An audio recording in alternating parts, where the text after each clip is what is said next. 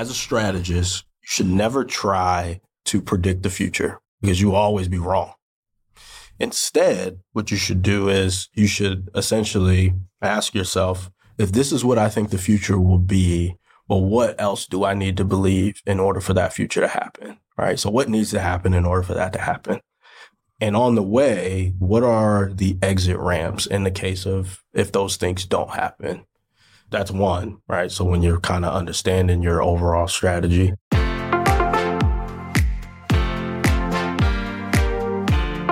Welcome to Behind the Product, a podcast by SEP, where we believe it takes more than a great idea to make a great product. We've been around for over 30 years, building software that matters more. And we've set out to explore the people, practices, and philosophies to try and capture what's behind great software products.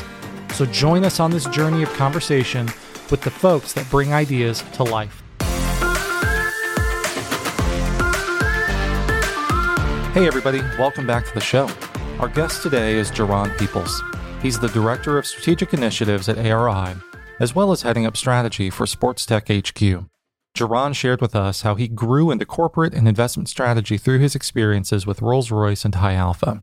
We also talked about what the Indy tech ecosystem looks like today and how different firms all contribute. Thank you to Jeron for sharing his perspective and experiences with us. And before we dive in, I also want to thank Raman Ori, our CEO here at SEP, for joining me in this conversation. I always appreciate his questions that I never think to ask. And as always, if you think there's one person who might enjoy our show, please consider sharing it with them or share some feedback from me. You can send me a note at podcast@sep.com. All right, let's get to it. Hope you enjoy.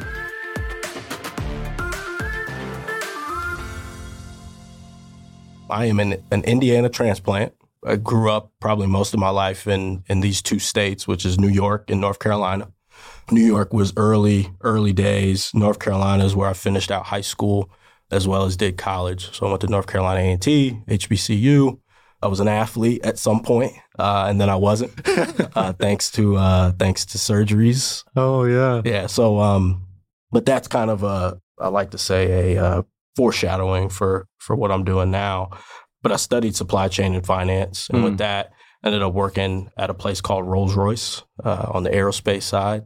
I've heard it. Somewhere in Indy, right? Yeah. You got a place here? Okay. Yeah, really small building right next to Lucas Oil. Yeah. Okay. Yeah. Essentially, I did a rotational program where I got a chance to see all the different facets of the business that made, Rolls-Royce gas turbines.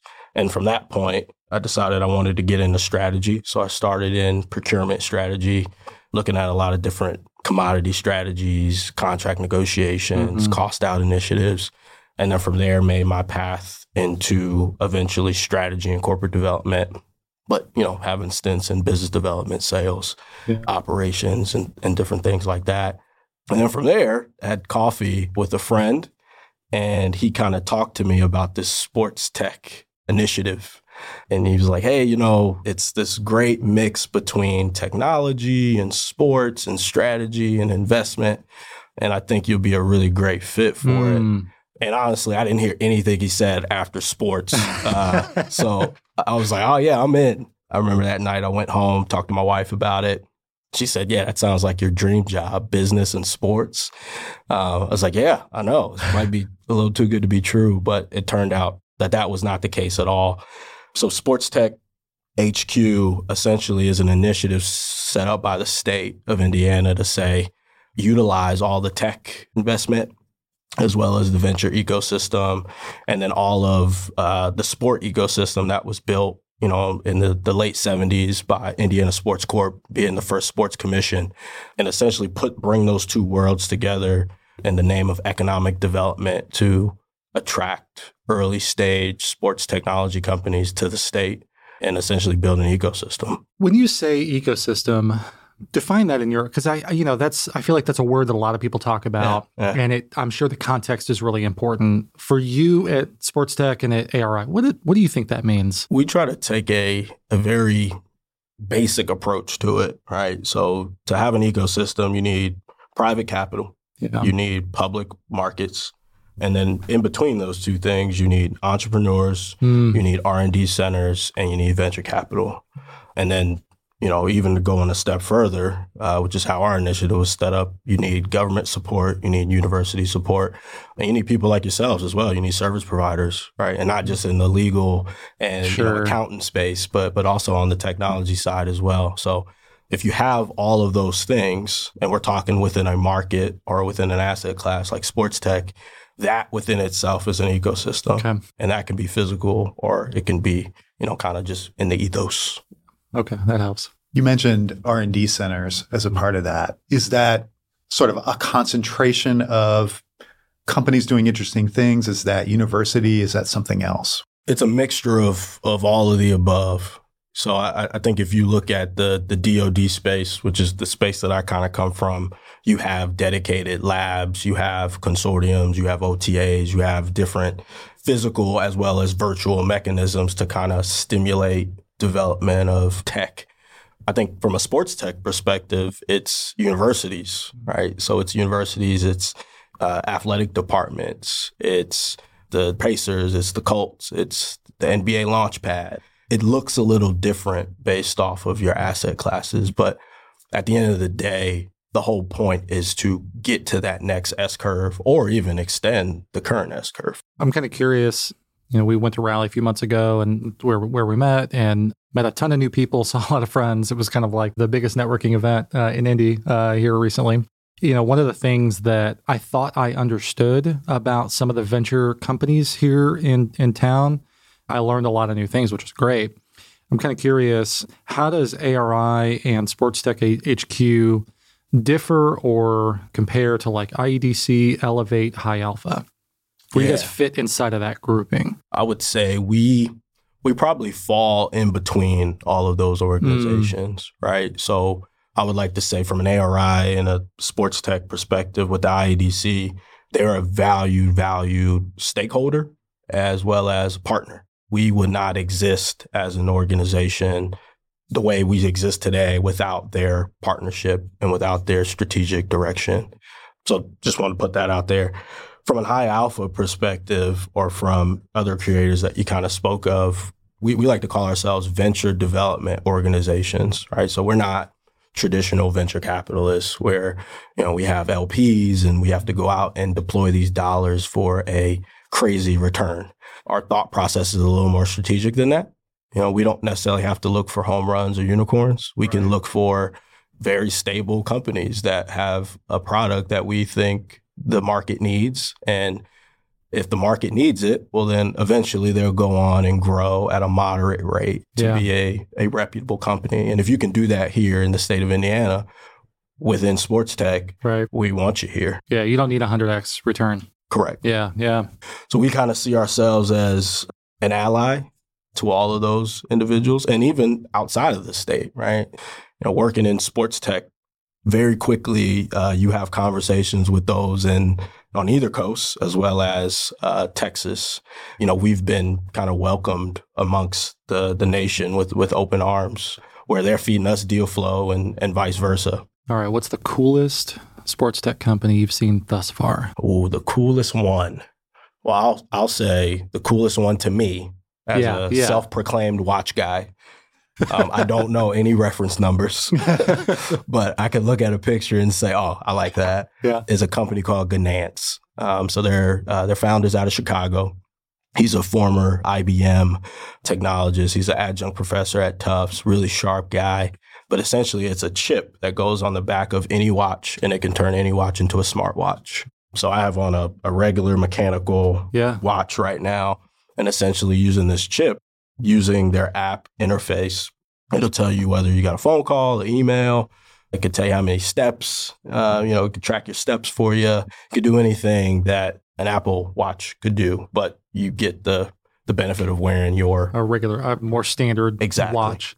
Or as a very good friend of mine would say, a timepiece. A timepiece. Oh, yeah. He's a watch guy. Yeah, watch guy. Yeah. I'm basic. I have an Apple Watch that I wear every day, so I'm okay with that. Well, my wife stole mine one day, and I decided to go back to regular watches. There you go. I love it. It looks better than the Apple Watch, I got to say. I think so. It was interesting you talk about the sort of the return scenario.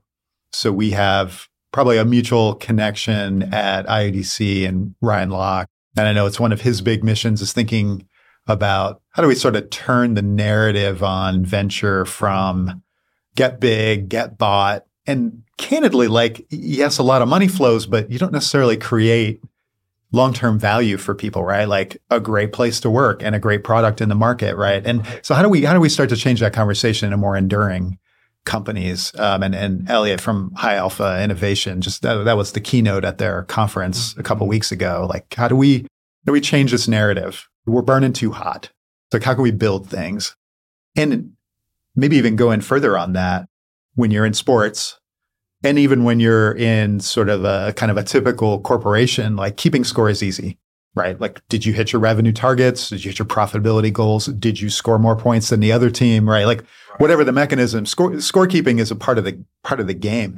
It sounds like for what you're doing, scorekeeping would be hard. And I'm curious how you deal with that, how you keep score. Is this effective? Am I succeeding? So we have one key mechanism that tells us whether we're doing our job effectively, and that is how many companies have we attracted to the state. So our goal this year was to attract 4. We're going to end up attracting 8 with an expectation of 10 over the next year as well. So that piece is easy, but it's more encompassing than that. A lot of times we have the conversation around, especially now that we've started to pick up momentum in the public eye, is if we can't help you, well then, not to say we don't want you here, but we want to make sure that we're bringing companies here that benefit from the ecosystem. Maybe there's a business development pipeline that we can tap you into, or maybe there's follow-on dollars where your company essentially fits their thesis. We don't want to bring anyone here that's going to be 110% level of effort more than what they're already doing. So for us, it's really just staying true to Indiana, staying true to who that company is, and then just trying to connect the dots as best as we can. But I would say I spend probably more time and diligence on the people, so on the leader, on the team, because when you're writing checks the sizes that we're writing, which isn't very large, and you're investing in companies at like the earliest stage you possibly can, usually the business model probably makes sense if we're having extensive conversations. The capital structure is almost non-existent because they're really, really early. So the ultimate variable is the leader. It's the founder or the co-founders, or it's the small leadership team that's already kind of been put in place. So for me is I just want to understand like what makes you tick. Why do you think you can solve this problem? I mean, there's humility in this. Like, hey, if you can't benefit from the Indy ecosystem, go find a different one that might benefit you as a business better. Because to your point, like, I'm not looking for 100x growth. I want a sustainable business that's going to add jobs for folks here in Indy, that's going to add to our economic position and potentially help to bring more companies here. Well, and it's sort of an abundance perspective too. Yeah. Like, if we're not the right fit, there might be the right fit somewhere else, right, and some other company might benefit more, right? Like, and then everybody's winning. And not to say, like, I would love the unicorn. Sure. Right? Yeah. I would love those companies as it's well. It's not goal number one. Right. Yeah. Well, and it's, to use a sports reference, which I always do, shots on goal, right? So statistically, if we're able to spread the wealth, statistics say that we'll probably be more successful. Yes. Now, you do have the situation where you say, hey, you see a founder or a company that has high reward, but also has high risk. Well, now the conversation becomes, all right, are we willing to make that bet? And, that's a whole another conversation that we can get into. I want to dive a little bit into the Indy ecosystem and maybe some of the, I'll say, the gaps that might exist in our current market in Indy. Before we go into that, though, I have folks that I tend to have coffee with or meet with around town that are talking more about like wanting to get into strategy, whether it's product strategy, business strategy, whatever. That's becoming a very common word in a lot of conversations. If you had to give that person that's, maybe still early in their career but want to head in that trajectory, what do you think they need to be investing in from a professional development perspective? How do they move in that direction? I would say go and be a student of how businesses function.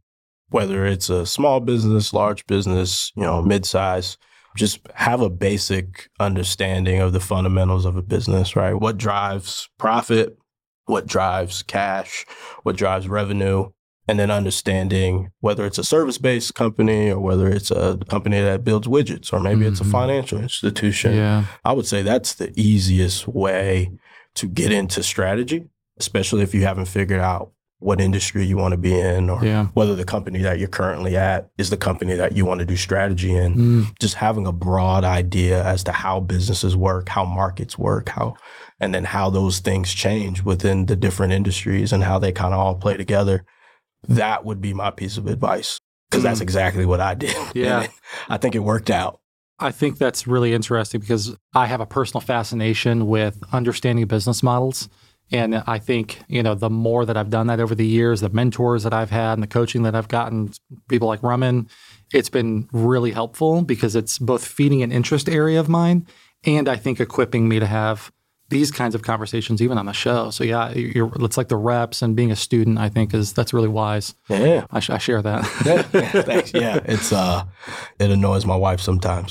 She's more on the healthcare space. She's a pharmacist and at a hospital. So usually I ask questions around, she's like, Jeron, it's the VA. I don't know that. I don't know the answer to that question, which is fair. So as a strategist, you should never try to predict the future right? Because you will always be wrong. Instead, what you should do is you should essentially ask yourself, if this is what I think the future will be, well, what else do I need to believe in order for that future to happen? Right. So what needs to happen in order for that to happen? And on the way, like what are the exit ramps in the case of if those things don't happen? So that's one, right? So when you're kind of understanding your overall strategy, and then I will even say, as you're doing like a business model analysis, I think it's really important to understand, well, what are those sensitivities to that strategy you just put in place? What's the sensitivities to your business model, right? Meaning sensitivities, meaning these are things that I cannot control. And if they go south, well, what happens? Does it blow up? Is it still okay? And figure out which one of those sensitivities, if there's a handful of them or if there's only one, like how bad do those sensitivities need to turn in order for everything to essentially go away? And then you'll be able to essentially do Monte Carlos off of that, right? So now you can run, simulations to say, if apocalyptic, if Black Swan event, then like, hey, I can still sell this. It's like, oh, great. Or like, oh, you know what? I probably won't be able to sell this. So yeah, those are just, two little things I would add. In my head, I was thinking things like could be regulation. It could be specific economic things like the price of oil, the value of the dollar. Is it? You're exactly correct. So no, I can't control that. No, you can't. The only thing you can do is monitor it, and you can say, hey, based off of the level of information that I have today, I believe that those things are relatively stable. If those things are relatively stable, I see my business case not being impacted at all. But how can you use sight into future endeavors, right? So the change in leadership or, potential change in policies. How can those things impact some of the sensitivities that you kind of mentioned? I worked on a project where, one of the key sensitivities was range. So it was, I was at Roll, so it was an aircraft, right? And one of the things was that, hey, if the range of the aircraft falls, below this critical number, essentially the business case completely folds because all of the key destinations that you need to get to are, even with crosswinds, are within this range. So anything less than this range, essentially the aircraft is deemed obsolete. But here's the crazy thing. Anything more than that critical number, you could argue that it's diminished returns because you don't get that much more destinations that you can now achieve with that aircraft. So on one hand, you have where you say, hey, if I optimize my aircraft for range too much, essentially I'm investing dollars that don't need to be invested. Yeah. And then on the back end is that, well, if I don't invest enough money and that range suffers, or if I make too many trade-offs to where that range suffers, well, now it's still considered obsolete. So it's like a very small window. And that was just one of like 5 sensitivities that we were also tracking. Now, that's a rare one where you can control it, but you can't control the distance between New York and London. Like, you can't control that. It is what it is. Yeah. Maybe to the point you made earlier, like to really understand your business, whatever place you think you're going to play in, to have that kind of understanding probably lets you make much better decisions early and avoid certain pitfalls. Or even, let's say you were investing in something that was very government oriented right now, and you have possibility of regime change in a year. Maybe it is or isn't the right moment to make a particular strategic bet. Right. Yeah. Like maybe you need to wait and see what happens after November. Exactly. It's so interesting because, there's very much like an engineering process around what you were just talking about. And then also once if you've got the business fundamentals, you've got all this data, you've got all the things that can inform a decision, there's still a bucket of intuition and experience in all of this.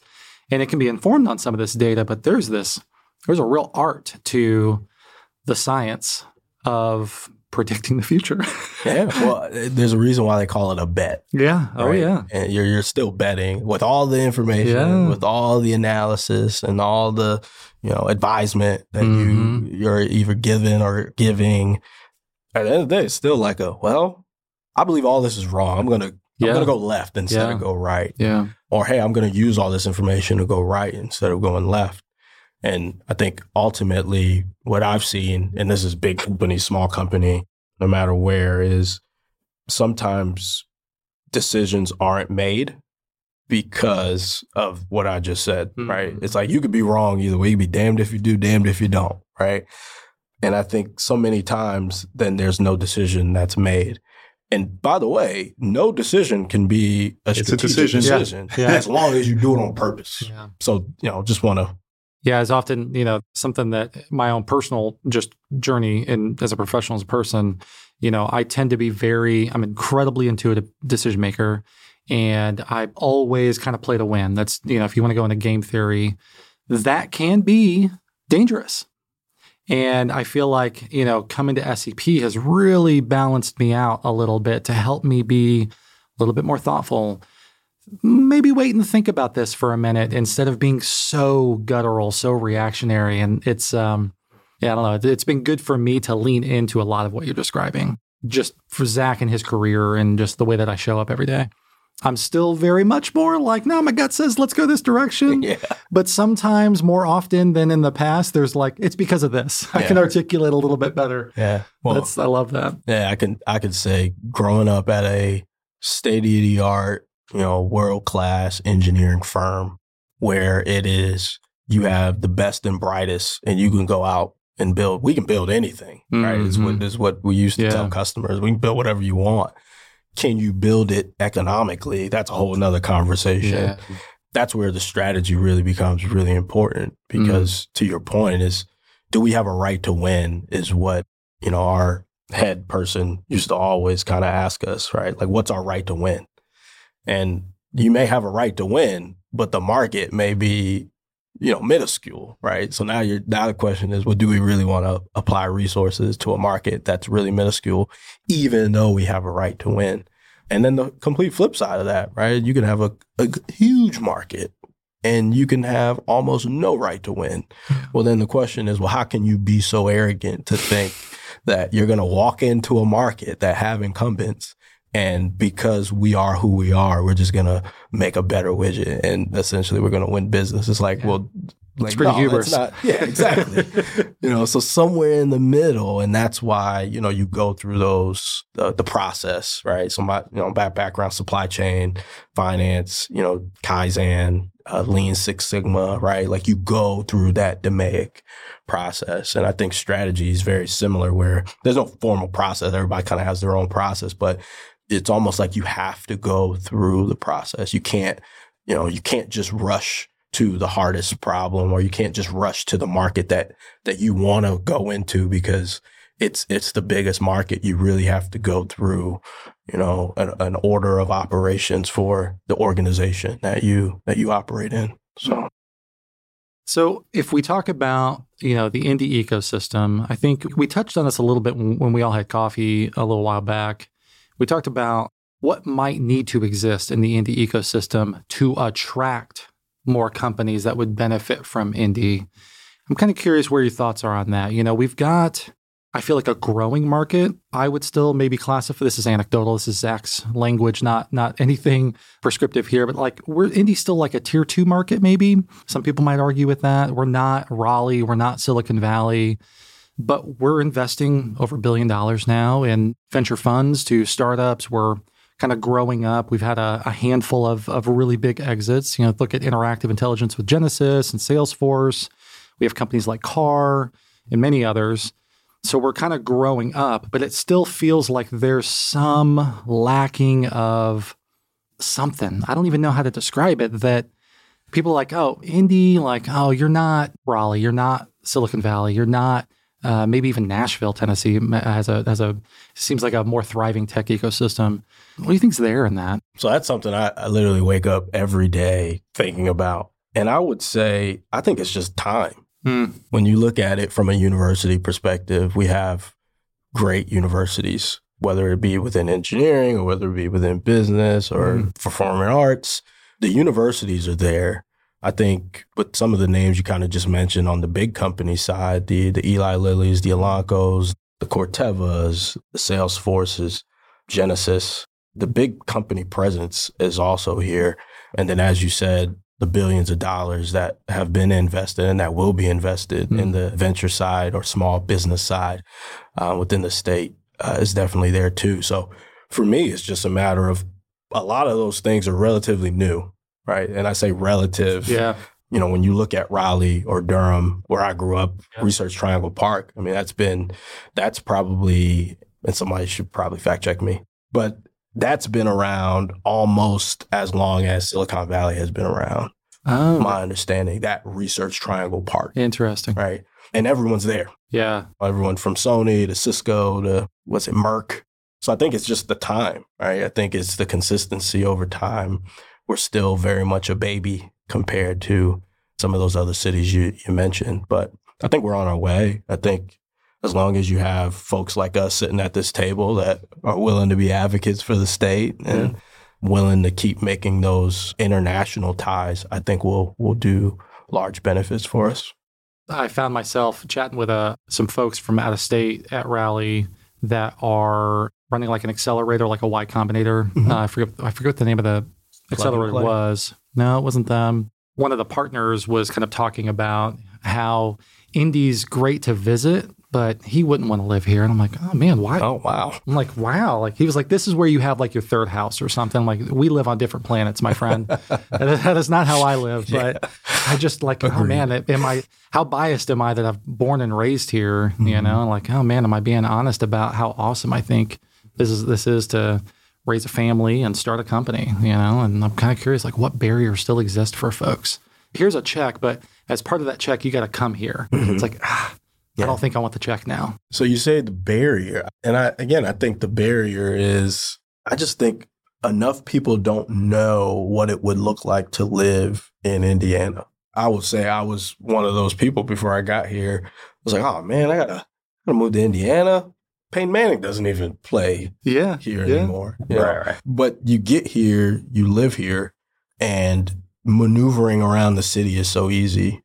And then you realize that, oh, wow, you're only like 2 degrees away from key decision makers, which, if you're a try-hard, as my brothers would like to call me, or if you're someone that just wants to put your head down and grind on a really great idea, it's a place where you can come. And I don't want to say dominate, but it's a place you can come and get some really quality wins underneath your belt. Now, I think over time, it'll become a place where you absolutely need to come and dominate before you can move on to whatever it is that you need to go move on to. But I think that's the secret power, or the superpower, rather, of Indiana, is the connectability and your ability to move quicker than if you were in any other major, a major city or major hub. That's a really interesting point. Yeah, there's a strong argument. Fast. Yeah, it's a strong argument. Like it's pretty fertile soil. So I'll be braggy for a minute. Like we work for some of the largest companies in the world at SEP, right? And we're building some of their more interesting and more difficult software, right? And we recruit exclusively from Indiana schools, just from a question of reach. But that world-class talent is right there. IU, Purdue, Rose, Taylor, like Notre Dame is not that far, right? Like that talent is all right here. We are harnessing that talent and building for those biggest companies in the world. So clearly it can be done. Oh, yeah. And you don't have the barriers about cost of living and space and things like that. So it's ready. Maybe it's just about time. Yeah, it is. More seeds planted and growing. Yeah. And I mean, one of the things that we've seen too, as we're talking to some of these sports tech companies, especially the ones that are really successful, if you look at the C-suite and founder, a lot of them have Indiana ties, which is kind of wild. Through whether it's IU or Notre Dame or Butler, they have ties to Indiana or they're from Indiana. So yeah, it's one of those things where it's like, hey, if you have an SCP that's making a greater focus on making sure that we keep some of that talent, I don't know, maybe 5 to 10 years from now, the landscape looks dramatically different. Yeah. You kind of touched on this, and something that I think is very true. A lot of people would say that, the Midwest, if you're doing B2B or B2C sales, the Midwest is very relational. They're not very transactional. And it feels like Indy. Now, again, I'm biased. I'm from here, so I'll just own my bias here. But I have traveled and worked with companies well outside of Indy. It feels even more so, to your point, like you can get meetings with C-suites of some of the biggest companies here in town because of just, I don't know, the relational aspect of the way that people operate and do business, grab coffees, lunches, whatever. People like to meet and I think build into the next generation here, especially more so maybe than other places. I don't know. Again, I'm biased, so don't hold me to this. Something you just kind of touched on, I'm kind of curious, as we think about the involvement for a company like SEP, for ARI Sports Tech HQ and others, as we give ourselves more time, how do we get more intentional inside that time as businesses, whether you're a service company, a product company, an investment company? What does it look like to continue to foster the community that we have and the ecosystem that we have? What should we all be doing? Not stopping what we're currently doing. More. Do more. Yeah, more coffee, more lunch, more dinner. No, man, I think my heart would stop if I had more coffee. Yeah, same. The one thing that I noticed when I got to Indiana, and it's not to say that North Carolina or New York or Massachusetts or any other state, they don't have this. I think it's the willingness to want to help. And it's a very genuine case where it's, hey, if I help you, then in return, I'm actually really helping myself. And I believe that most relationships are rather transactional. The question is are you being honest with what this transaction actually is going to be? And I feel here there's not very much smoke and mirrors. It's like, I guess this is a shout out to the guys over at Heartland Ventures, but they've been very, very helpful in a lot of different facets as far as just helping me kind of understand the venture landscape. And this was well before I joined, ARI or Sports Tech HQ. They kind of broke it down in the way of like, well, hey, if you being a strategy corporate development professional at Rolls-Royce, if you're able to understand the venture landscape, we're the ones teaching you the venture landscape. Well, chances are, if that day were to ever come where you wanted to make an investment in a fund, chances are it'll be our fund because we've established this relationship first.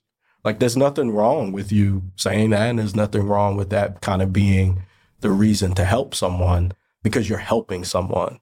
There's no contract that says that, hey, I'm going to help you, but you have to put your money with me, which makes it a little more, I guess, nefarious on the back end. So I think it's I like to call it staying curious piece here that everyone you meet is curious about, hey, like, what is Sports Tech HQ? Yeah. What is ARI? Like, what are you guys working on?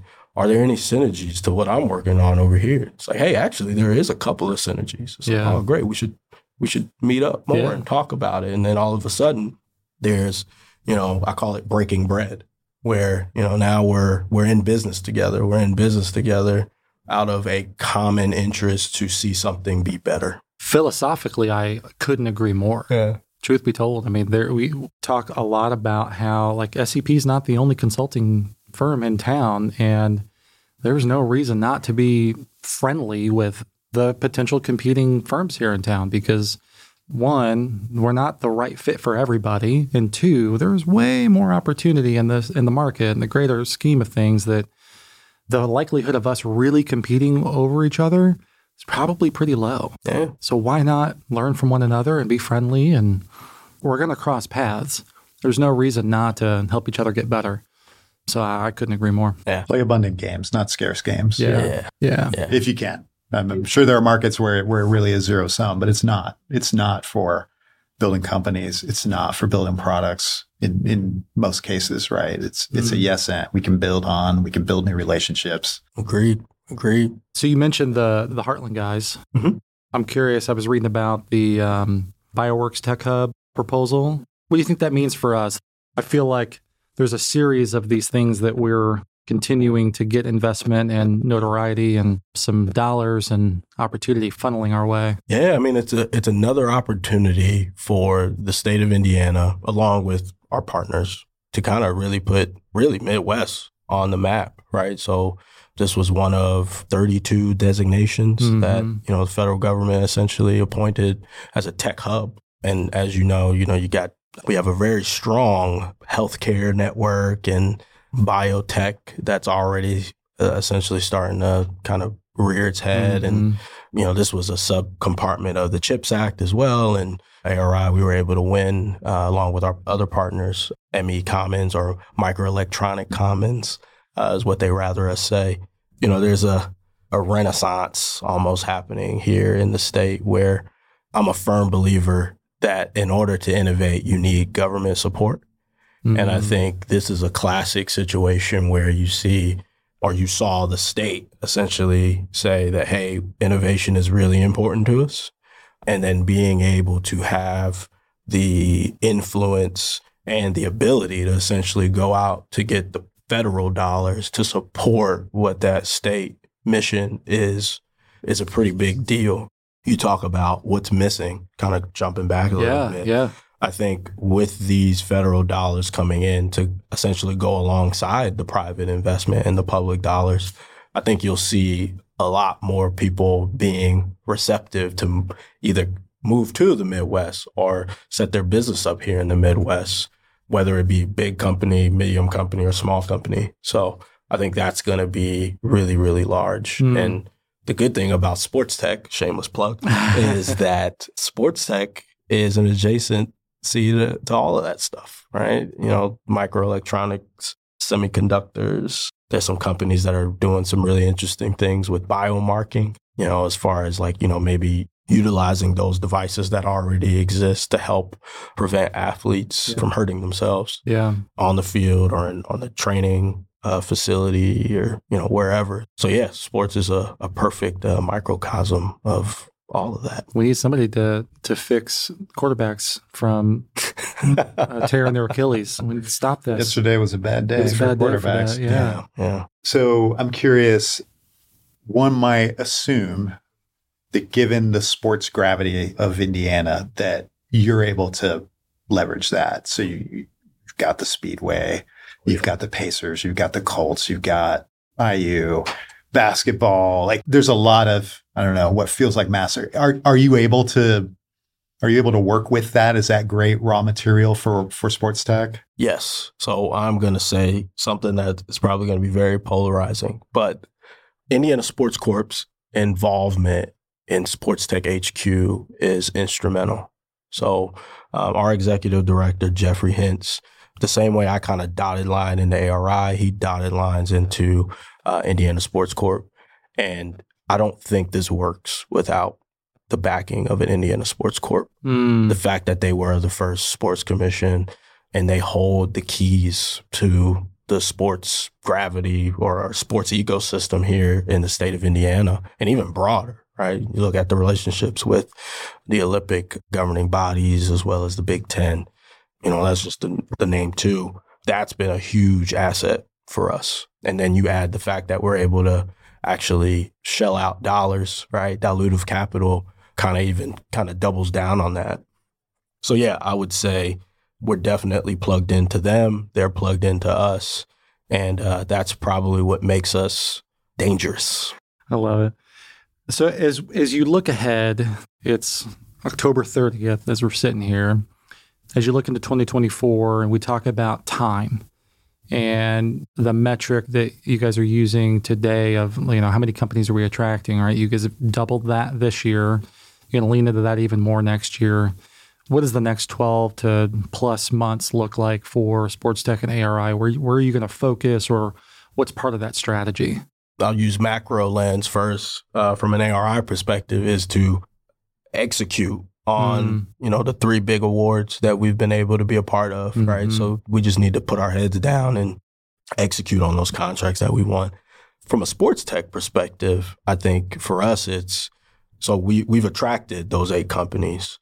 And I'm a firm believer in the same way you've attracted them is the same way you can lose them. So one of the things that have kept, Jeron around Indiana outside of his lovely wife and small child now is the fact that opportunities were always given or are always arose, right? So I think it's the same thing for the 8 companies that will be here on Wednesday.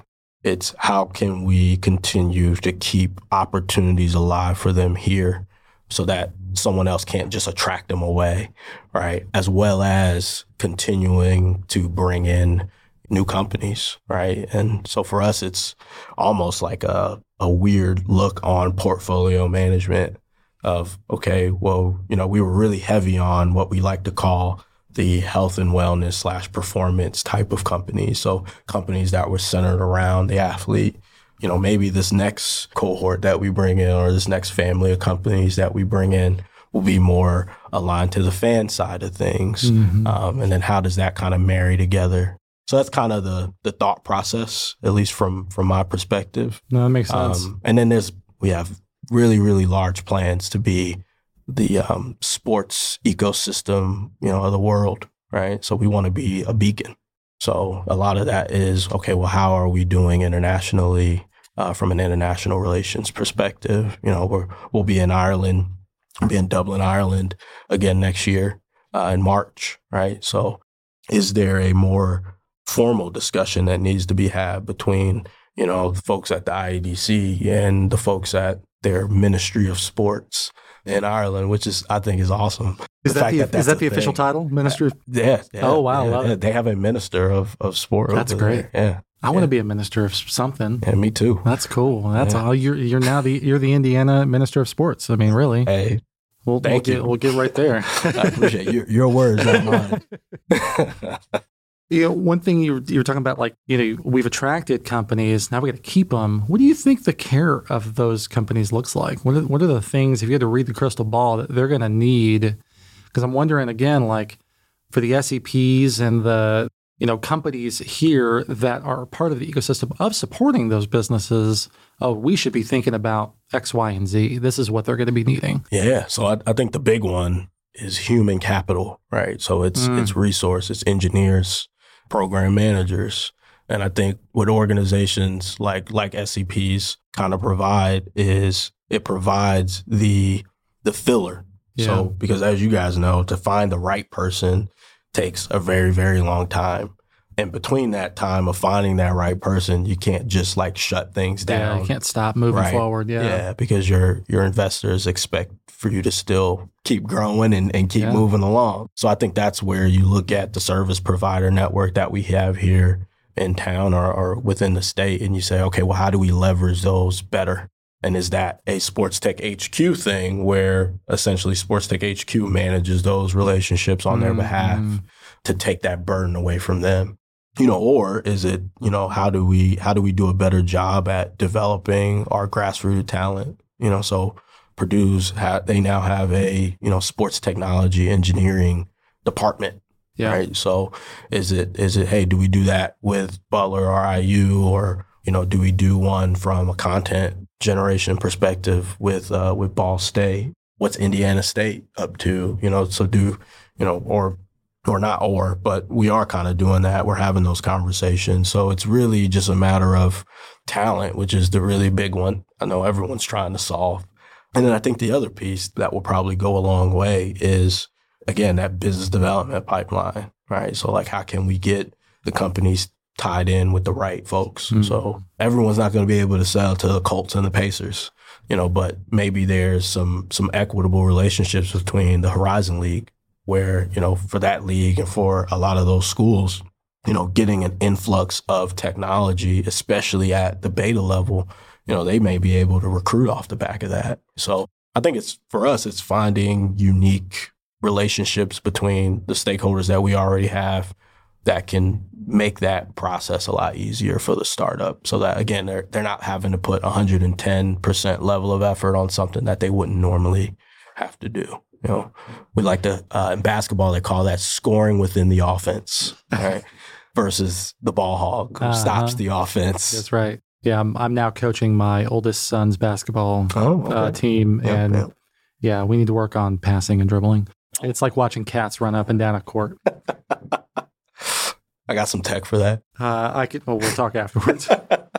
I'm just curious. I feel like when you're pensive, Roman usually has like something he's noodling on, and it's usually a really good question. I did, but I don't know if it's a good question. But sure he's out. You've been very kind of outward focused. You shared a little about your journey, but mostly it's been about that. So now I want to turn it back on you for a minute. Yeah. So you spent a considerable amount of your career in a sort of traditional corporation. Mm-hmm. We make aircraft engines, we sell services adjacent to that. And now you're in this other world. And candidly, I encounter a lot of people who are very excited. They want to be venture capitalists. They want to be in the startup world, not actually in the startup, but they want to be next to the startup. They want to write the checks. And I don't know, what lessons, what advice, what perspective can you offer as somebody who has sort of lived in both worlds now? Mm-hmm. I will say, understand the difference between the velocity of work when you have a machine that can do a lot of the minute details and cranking for you, right? So being hooked up to the matrix is like what I like to call it, where you can just ask someone for information and get the information that you need versus, kind of operating in this startup quasi VC world is that, well, the information that you're looking for, there is no one to ask that will just give it to you, at least without paying a small, large fee, right? Anyone will give you anything for a small, large fee. So to me, that's the difference, right? The abundance of information that is accessible to you that's already clean is the difference. And the amount of time it takes to find valuable information and valuable data, and then doing all that yourself. So almost kind of going back to when you were, probably a more junior employee, when you were knee deep into, in Excel, making sure that the data says what you want it to say. I would say that's probably the biggest difference. And I'm very much I want the raw data because I want to be able to see the data in 15 different ways that some random general report that I'll pay a company to run for me may not necessarily split the data the way that I kind of want to see it, which kind of leads me to my second point is that, and this is no matter which organization you're in, whether it's a relatively large, stable one or a new one, is understand the market that you want to play in. Really understand it. And that's not just, market projections and, revenue outlooks, right? Like, no, that's really understand how that money flows from consumer to the last point in the supply chain or the earliest point within the supply chain and understand what are all the off ramps of that. Because I would say that's probably what has led us to be really successful as far as identifying early stage companies, right? Being able to figure out which companies really have a moat around them, which companies do we really think will be successful because we have a really clear view on where we think the market is going, where we think it is, and where we think it's been. So that would be my biggest advice is just know your market. Well, Jeron, this has been awesome. So thank you. Yeah, thank you. Any last shameless plugs? Because podcasting, everybody's got one, and you can always do shameless plugs. Well, so this is like the perfect spot. You'll probably have me back on here in about a year or so. Probably. So I can give more shameless plugs then, but Okay. none at the moment. Okay, fair enough. We'll make sure people can find you because as a Yes. relational guy who loves coffee, Yeah.